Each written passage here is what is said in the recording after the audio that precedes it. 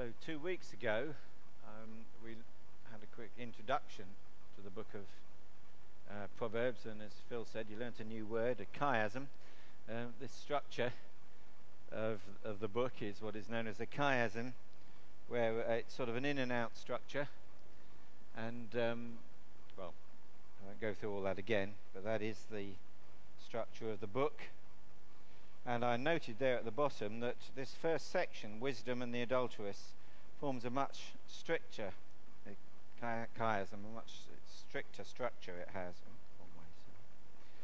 And so that's what we're going to look at this evening, this idea of the two women, Wisdom and the Adulteress. And if you look at the various sections, now of course I can't possibly deal with the whole of this section tonight, because it's about 9 chapters, but it is in fact that it runs from chapter 1 verse 20 right through to the end of chapter 9. I intend to look mainly in chapters 8 and 9, but let's just look very briefly first about the whole structure of the whole thing. It starts with an invitation to accept or reject wisdom's call, and we remember that the subject, as it were, of the book is, the hero of the book is this young man who's always addressed as my son. We never do find out what his name is. He's just addressed all the way through as my son. And in this first section, it talks about the call of wisdom, and then it talks about the paths of wisdom, and also the adulteress is introduced at that point, the paths of the adulteress. So there's a comparison there, as you see, between wisdom and the adulteress. And then there's a section on the benefits of wisdom, and then the warning against the adulteress. And then, because this chiastic structure is so strong, that instead of having the appeal at the end, Billy Graham style, the appeal is in the middle. A call to action in chapter 6, verses 1 to 19. I'm not actually going to look at that much, but it is worth reading. And then you have this famous section, really, the warning against the adulteress. And you have this really quite horrific chapter 7, which I'm not going to read now. If I did, I'd probably get complaints. I'm going to quote odd bits of it as we go on, but I'm not going to read chapter 7. But I invite you to sit yourself down with a strong cup of tea and read it for yourself. The seduction scene is what it is, worthy of a Hollywood blockbuster. But we're not going to actually look at that. I'm going to look mainly at chapters 8 and 9, so what wisdom offers, and the invitations of wisdom and folly compared. But I want to do this in 2 bits, 2 sections. First of all, I just want, well, let me get the next, going the wrong way, sorry. I'm going to talk about 4 headings here. First of all, who are these women? What do they offer? How are we to respond to their invitations? And then, as I said, this is a matter of life and death, so we'll look at that issue of life and death at the end. But I intend to address just first of all that first section, who are these women? And then we'll sing, and then we'll read chapter 9 after that and go on and look at the invitations. So who are these women? Well, let me remind you of some form of Occam's razor, if you want to use that term. That sounds a bit posh. Let's say the duck, just think of the duck principle. The duck principle says that if it looks like a duck and it swims like a duck and it says quack, well, most likely it's a duck. And if you think it's not a duck, you better have a very good reason for saying that. Why do I say that? Well, because let's see how wisdom describes herself.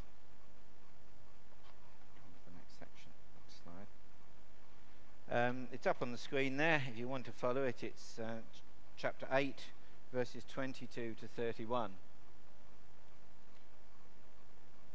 So starting in verse 22, the Lord brought me forth, this is wisdom's description of herself. The Lord brought me forth as the first of his works, before his deeds of old. I was appointed from eternity, from the beginning, before the world began. When there were no oceans, I was given birth, when there were no springs abounding with water. Before the mountains were settled in place, before the hills I was given birth. Before he made the earth or its fields or any of the dust of the world. I was there when he set the heavens in place, when he marked out the horizon on the face of the deep, when he established the clouds above and fixed securely the fountains of the deep, when he gave the sea its boundary so that the waters would not overstep his command, and when he marked out the foundations of the earth.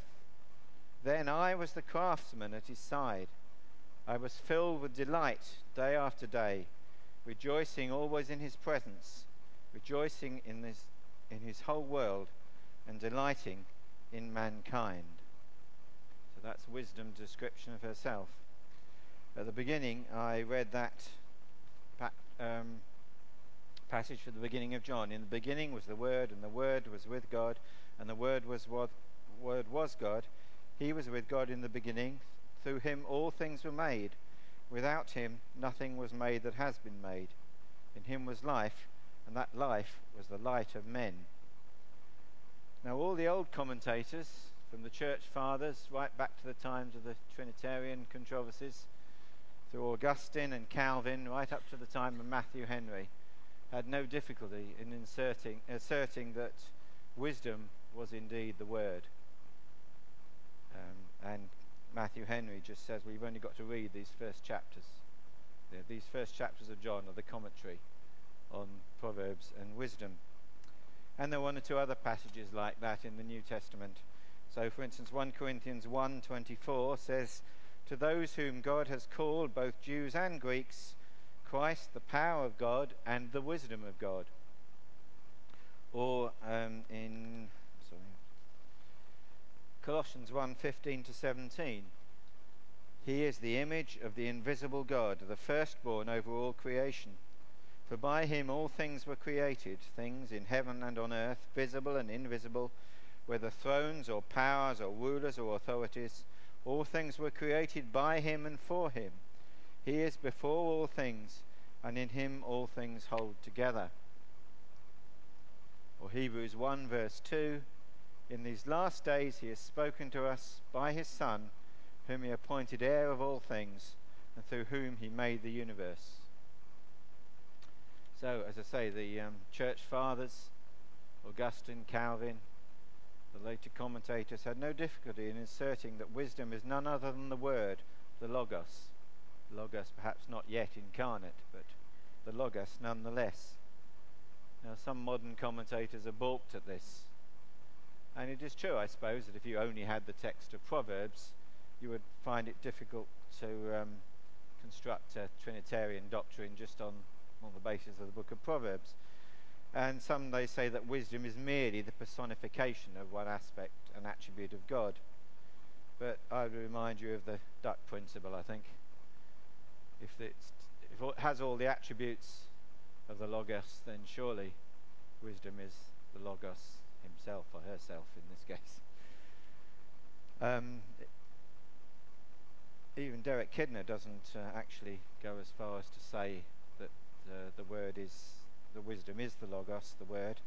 But Atkinson, in the new IVP, the Bible Speaks Today, effectively takes the old view, though without stating it in so many words. I would commend this to you. I would say that wisdom is none other than Christ himself. So what does that tell us about folly? Well, we don't actually have a description of folly in our own words, but we do have a description of folly. For instance, in Proverbs chapter 6, 25-26, it says, do not lust after her beauty, or let her captivate you with her eyes. For the prostitute reduces you to a loaf of bread, and the adulteress preys upon your very life. With persuasive words she led him astray. She seduced him with her smooth talk. That's Proverbs 7:21. Well, who is it, the father, or in this case the mother, of all lies? Surely it is Satan himself. So I'd commend to you the old view, that wisdom is the word and that folly is Satan. But even if you want to take the alternative view, I think we're not going to throw you out of the church for that. I don't think it really makes that much difference anyway, because Christ is still the wisdom of God. Wisdom's call is still the offer of Christ. Satan is still the father of folly's lies. So, and it's still true that the fear of the Lord is the beginning of wisdom. So I would commend the old interpretation that wisdom is none other than the Word himself. But so if you want to take the modern view, I don't think it really makes that much difference anyway. Should we be worried then? Some people have balked at it because obviously wisdom and folly here are given female personalities, female personae, if you want to use that term. But I don't think that should throw us off too much. Doesn't Jesus himself give himself a female persona when he says in Matthew 23:37, "O Jerusalem, Jerusalem, you who kill the prophets and stone those sent to you, how often have I longed to gather your children together as a hen gathers her chicks under her wings, but you were not willing. Shall a woman's tender care cease towards the child she bare? Yes, she may forgetful be, yet will I remember thee." God created man in his own image. In the image of God he created him. Male and female he created them. So I don't think we should be thrown off here by the fact that the word is given a female person. And there is a reason for it, of course. Because these two women are in competition for the affections of our hero, my son. And who will he find the most attractive? That's the question. Who will he go for? Will he go for wisdom, or will he be seduced by the adulteress? That's what the whole book is about, really. Who will he find the most attractive? So I would recommend the old interpretation that wisdom is none other than the Word himself, and that folly is none other than Satan himself. So before we go on, let's sing again. Let's sing a hymn about Christ the Word. And this is hymn 290. So that's what wisdom is about, making us holy and making us whole. So I'd like to read now the whole of chapter 9.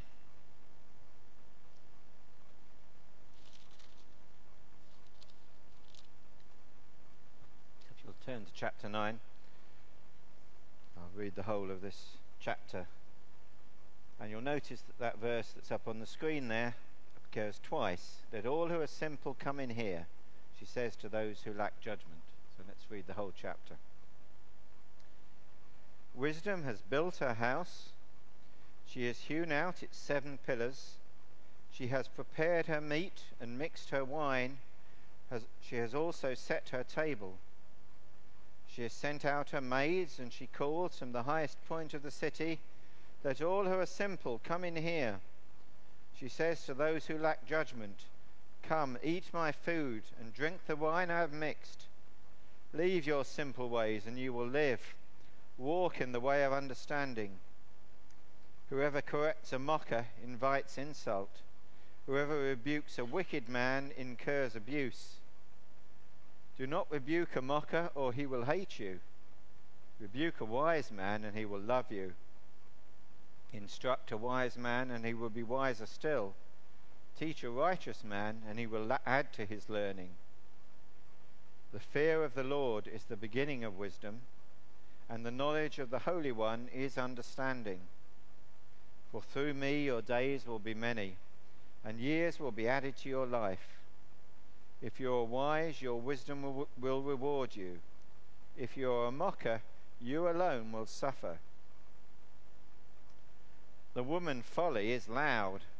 She is undisciplined and without knowledge. She sits at the door of her house, or a seat in the highest point of the city, calling out to those who pass by, who go straight on their way. 'Let all who are simple come in here,' she says to those who lack judgment. Stolen water is sweet. Food eaten in secret is delicious. But little do they know that the dead are there, that her guests are in the depths of the grave. It's with those words that this first section of the book finishes.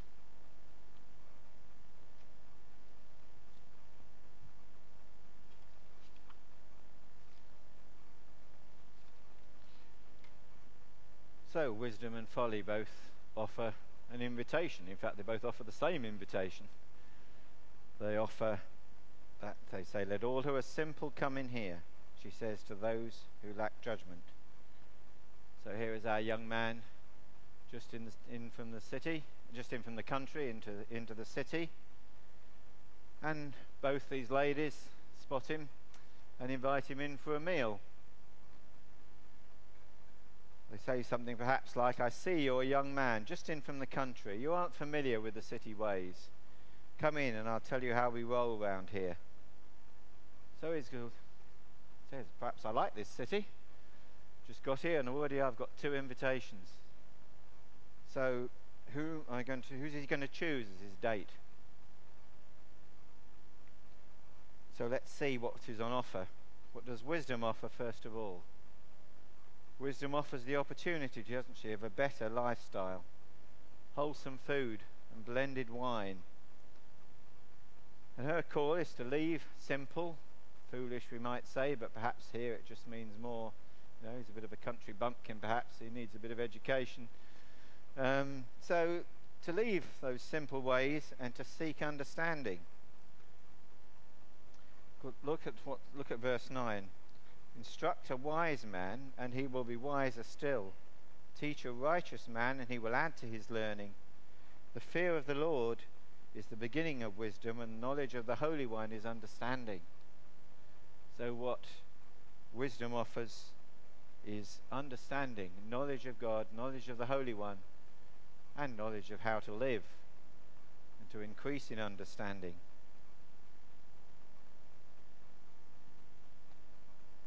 The knowledge that's in view here is moral, isn't it? It's described as righteousness. If you accept the invitation of Christ, the invitation of wisdom, you'll gain understanding in the ways of his kingdom. Knowledge of the Holy One is understanding. You cannot have real morality or true wisdom without Christ. You can try, but you're just inviting trouble. How much does the world around us try and try again? They come up with political correctness or something else, moral rearmament, something like that.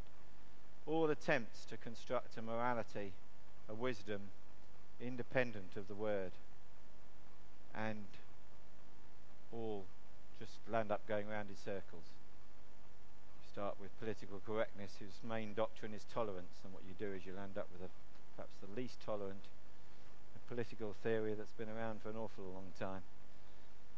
Certainly since the demise of communism.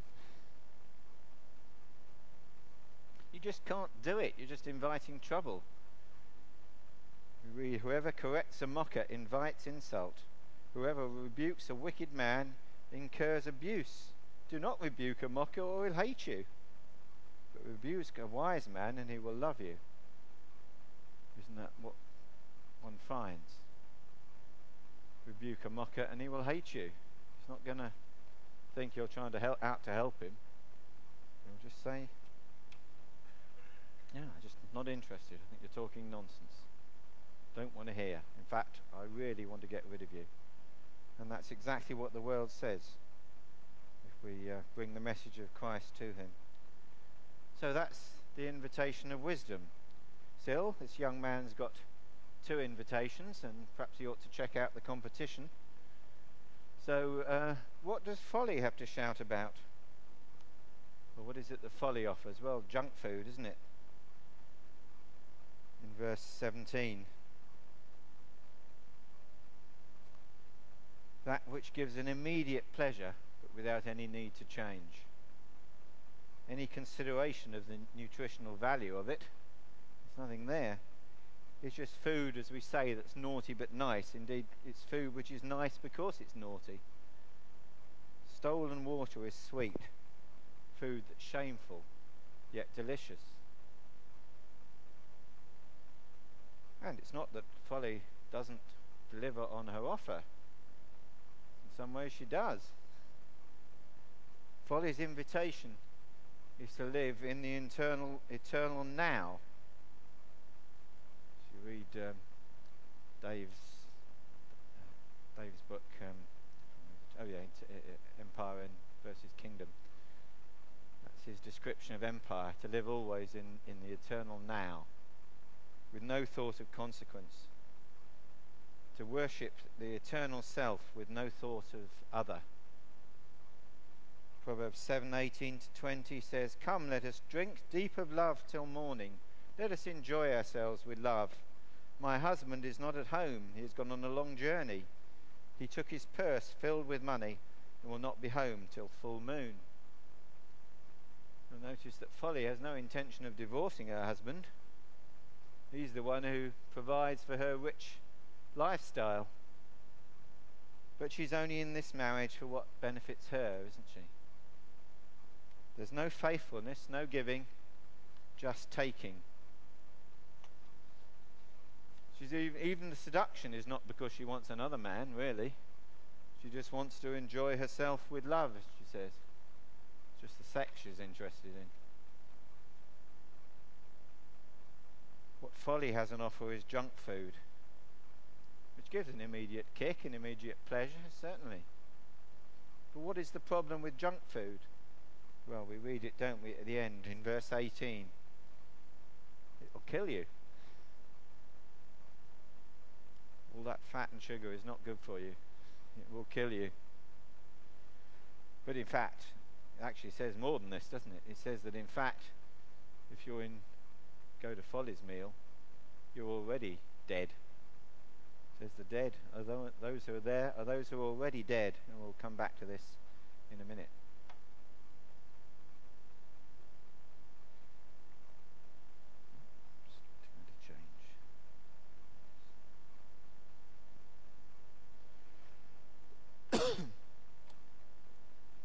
So how are we supposed to respond to these invitations?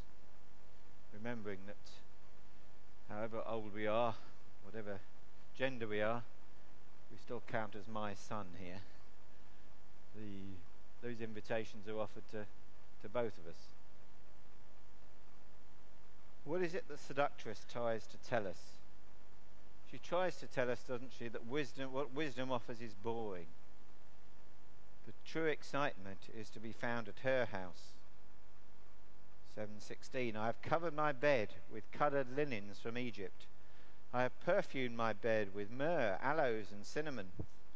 Come, let's drink deep of love till morning. Let's enjoy ourselves with love." But who are her clients? The ones who accept her invitation.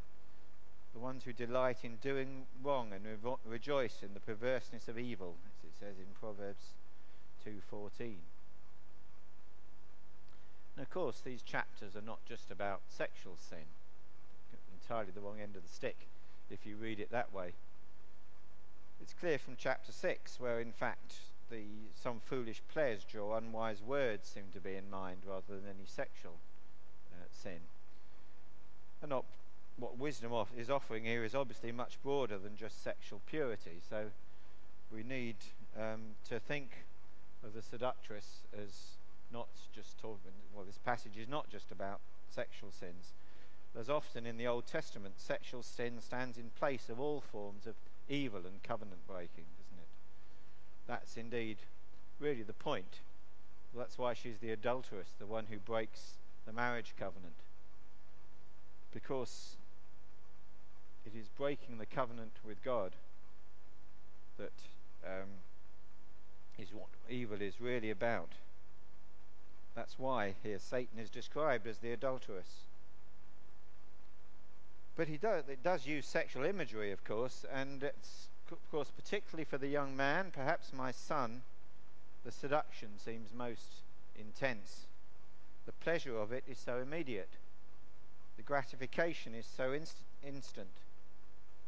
And it is that instant reaction, that instant gratification, that the mother and father are trying to warn their son about.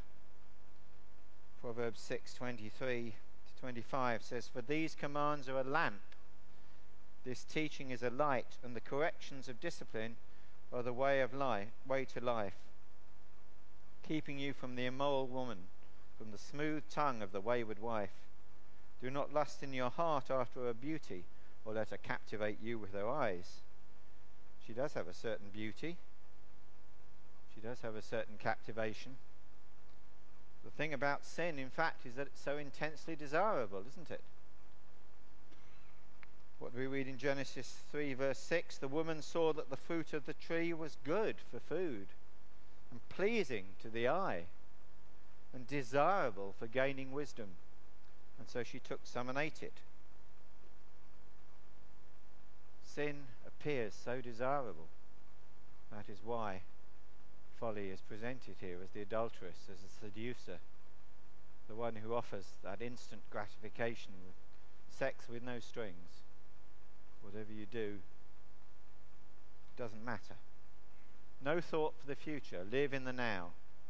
That's the message of the seductress. Actually, of course, what Satan offers is junk food. And yet it's a cheap fake. And yet the wisdom that was offered Eve was not true wisdom at all. But it appears often more attractive and a lot easier, doesn't it, than the real thing.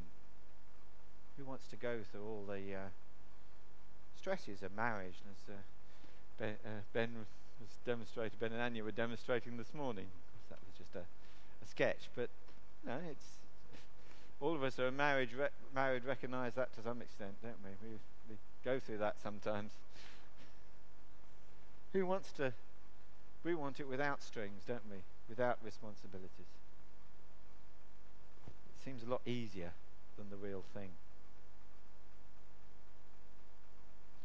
But if Satan is presented as a seductress, then surely the antidote to this is to learn to desire wisdom. And that's why she's presented here as a woman. In the middle of this passage, in Proverbs chapter 5, we read the following: May your fountain be blessed, and may you rejoice in the wife of your youth, a loving doe, a graceful deer. May her breast satisfy you always. May you ever be captivated by her love. Why be captivated, my son, by an adulteress? Why embrace the bosom of another man's wife? For a man's ways are in full view of the Lord, and he examines all his paths. The invitation of wisdom is not to grin and bear it. We're not just supposed to avert our eyes from the adulteress, but rather to embrace wisdom. Proverbs 3:18, she's a tree of life to those who embrace her. Those who lay hold of her will be blessed.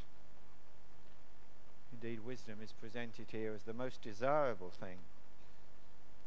What is it that wisdom offers? She offers choice mixed wine, not some undrinkable homebrew, but that which is truly desirable.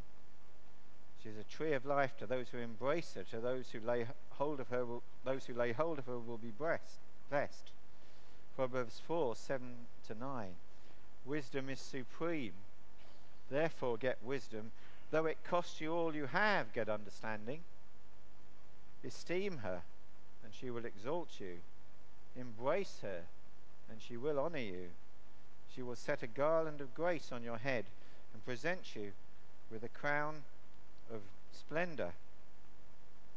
We're to acknowledge her desirability and value. Gold and precious stones are things that men find desirable, but wisdom is more so. Proverbs 3:13-15. Blessed is the man who finds wisdom, the man who gains understanding, for she is more profitable than silver and yields better returns than gold. She is more precious than rubies. Nothing you desire can compare with her. We will be looking later on in this series about wisdom in business. And it's not that there's anything wrong necessarily with making a profit in business, but the true profit, we're told, is to be found not in gold or silver, not in investment in the metals market, but the true profit is to be found if we invest in wisdom. Remember, Jesus said the kingdom of heaven is like a man who He's looking for pearls, and he finds finally the greatest pearl in the world, and he sells everything else he's got. He has to realize all his assets and sell everything he has to buy that pearl. Or he says it's like the man who finds treasure in a field, and he goes away and sells everything he has to buy that field so the treasure can be his.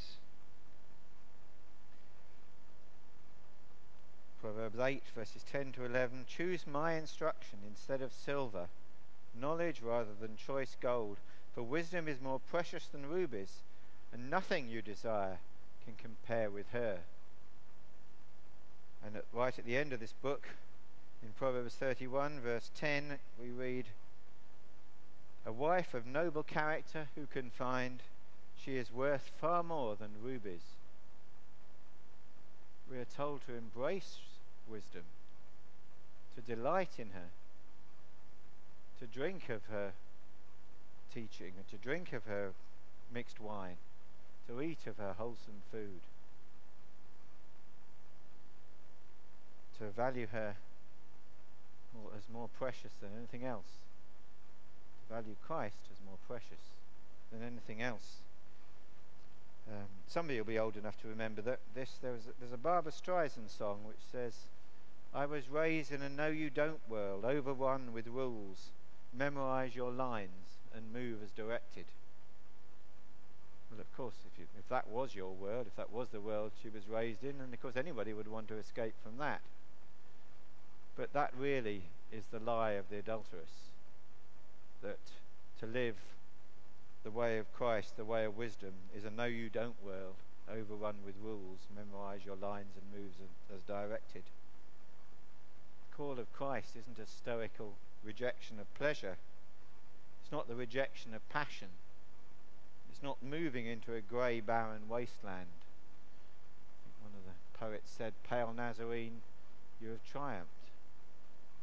Was that William Wordsworth? I'm not sure. I think it might have been. Yeats, I think it was. Anyway, one of the English poets. But that's not how we are to esteem Christ. Not to think of him as the pale Nazarene, gentle Jesus, meek and mild, as though, it's just grey.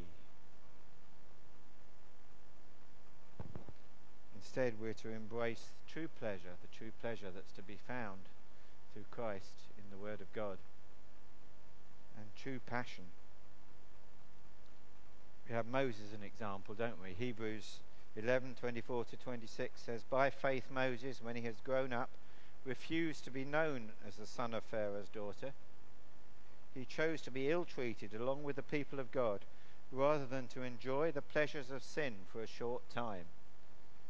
He regarded disgrace for the sake of Christ as of greater value than the treasures of Egypt, because he was looking ahead to his reward. It's not that Moses couldn't have enjoyed the pleasures of sin for a short time. He was brought up in Pharaoh's household as a prince in Egypt. And he could have indeed have enjoyed those pleasures of sin for a short time. But he found something even more valuable. He found that the promise of God and the people of God was more value than all the treasures of Egypt. The call of wisdom is the call for a change of heart.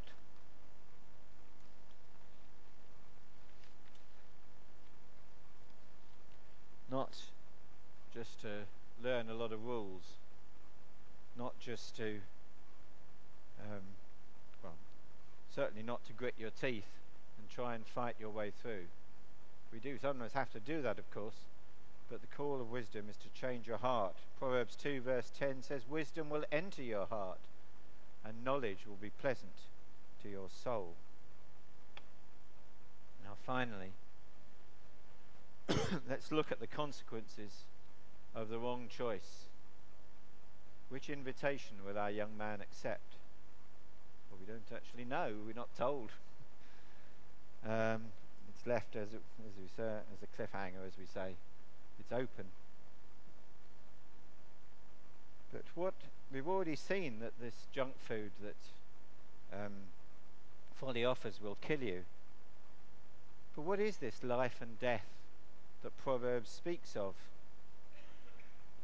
Proverbs 3, 1-2 says, "My son, do not forget my teaching, but keep my commands in your heart, for they will prolong your life many years and bring you prosperity." Well, okay, but is that it? I mean, yes, it's true that if you live on a diet of beef burgers and chocolate and sugar, you're gonna die an early death probably. If you eat healthy, you may live another 20 years. But is that it? Is it really worth it? Perhaps the better advice if you're going to live just in the present. Say, a short life and a merry one, as they say. Perhaps it would be better just to live in the eternal now. Because after all, everyone dies eventually. And in fact, Proverbs, like the earlier books of the Bible, do lack a full-blown doctrine of resurrection, such as we find in 1 Corinthians 15. It wasn't entirely clear, perhaps, and yet it is clear. There is much more to this issue of life and death than just living a few extra years by avoiding a few sexually transmitted diseases and avoiding a few heart disease by what you eat. There's surely far more to it than that. The benefit of wisdom is a lot more than just a few extra years of life. Proverbs 3:18-22, we've already looked at this.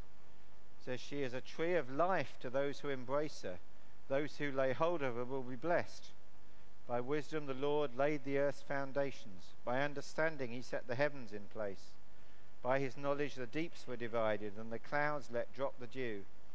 My son, preserve sound judgment and discernment. Do not let them out of your sight. They will be life for you, an ornament to grace your neck." By contrast, we're told of the adulteress's house, "For her house leads down to death, and her paths to the spirits of the dead. None who go to her return or attain the paths of life. Little do they know that the dead are there, that her guests are in the depths of the grave. The guests of folly are already dead, even as they enjoy the pleasures of her house."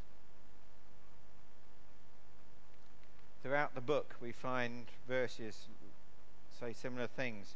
"Wealth is worthless in the day of wrath, but righteousness delivers from death."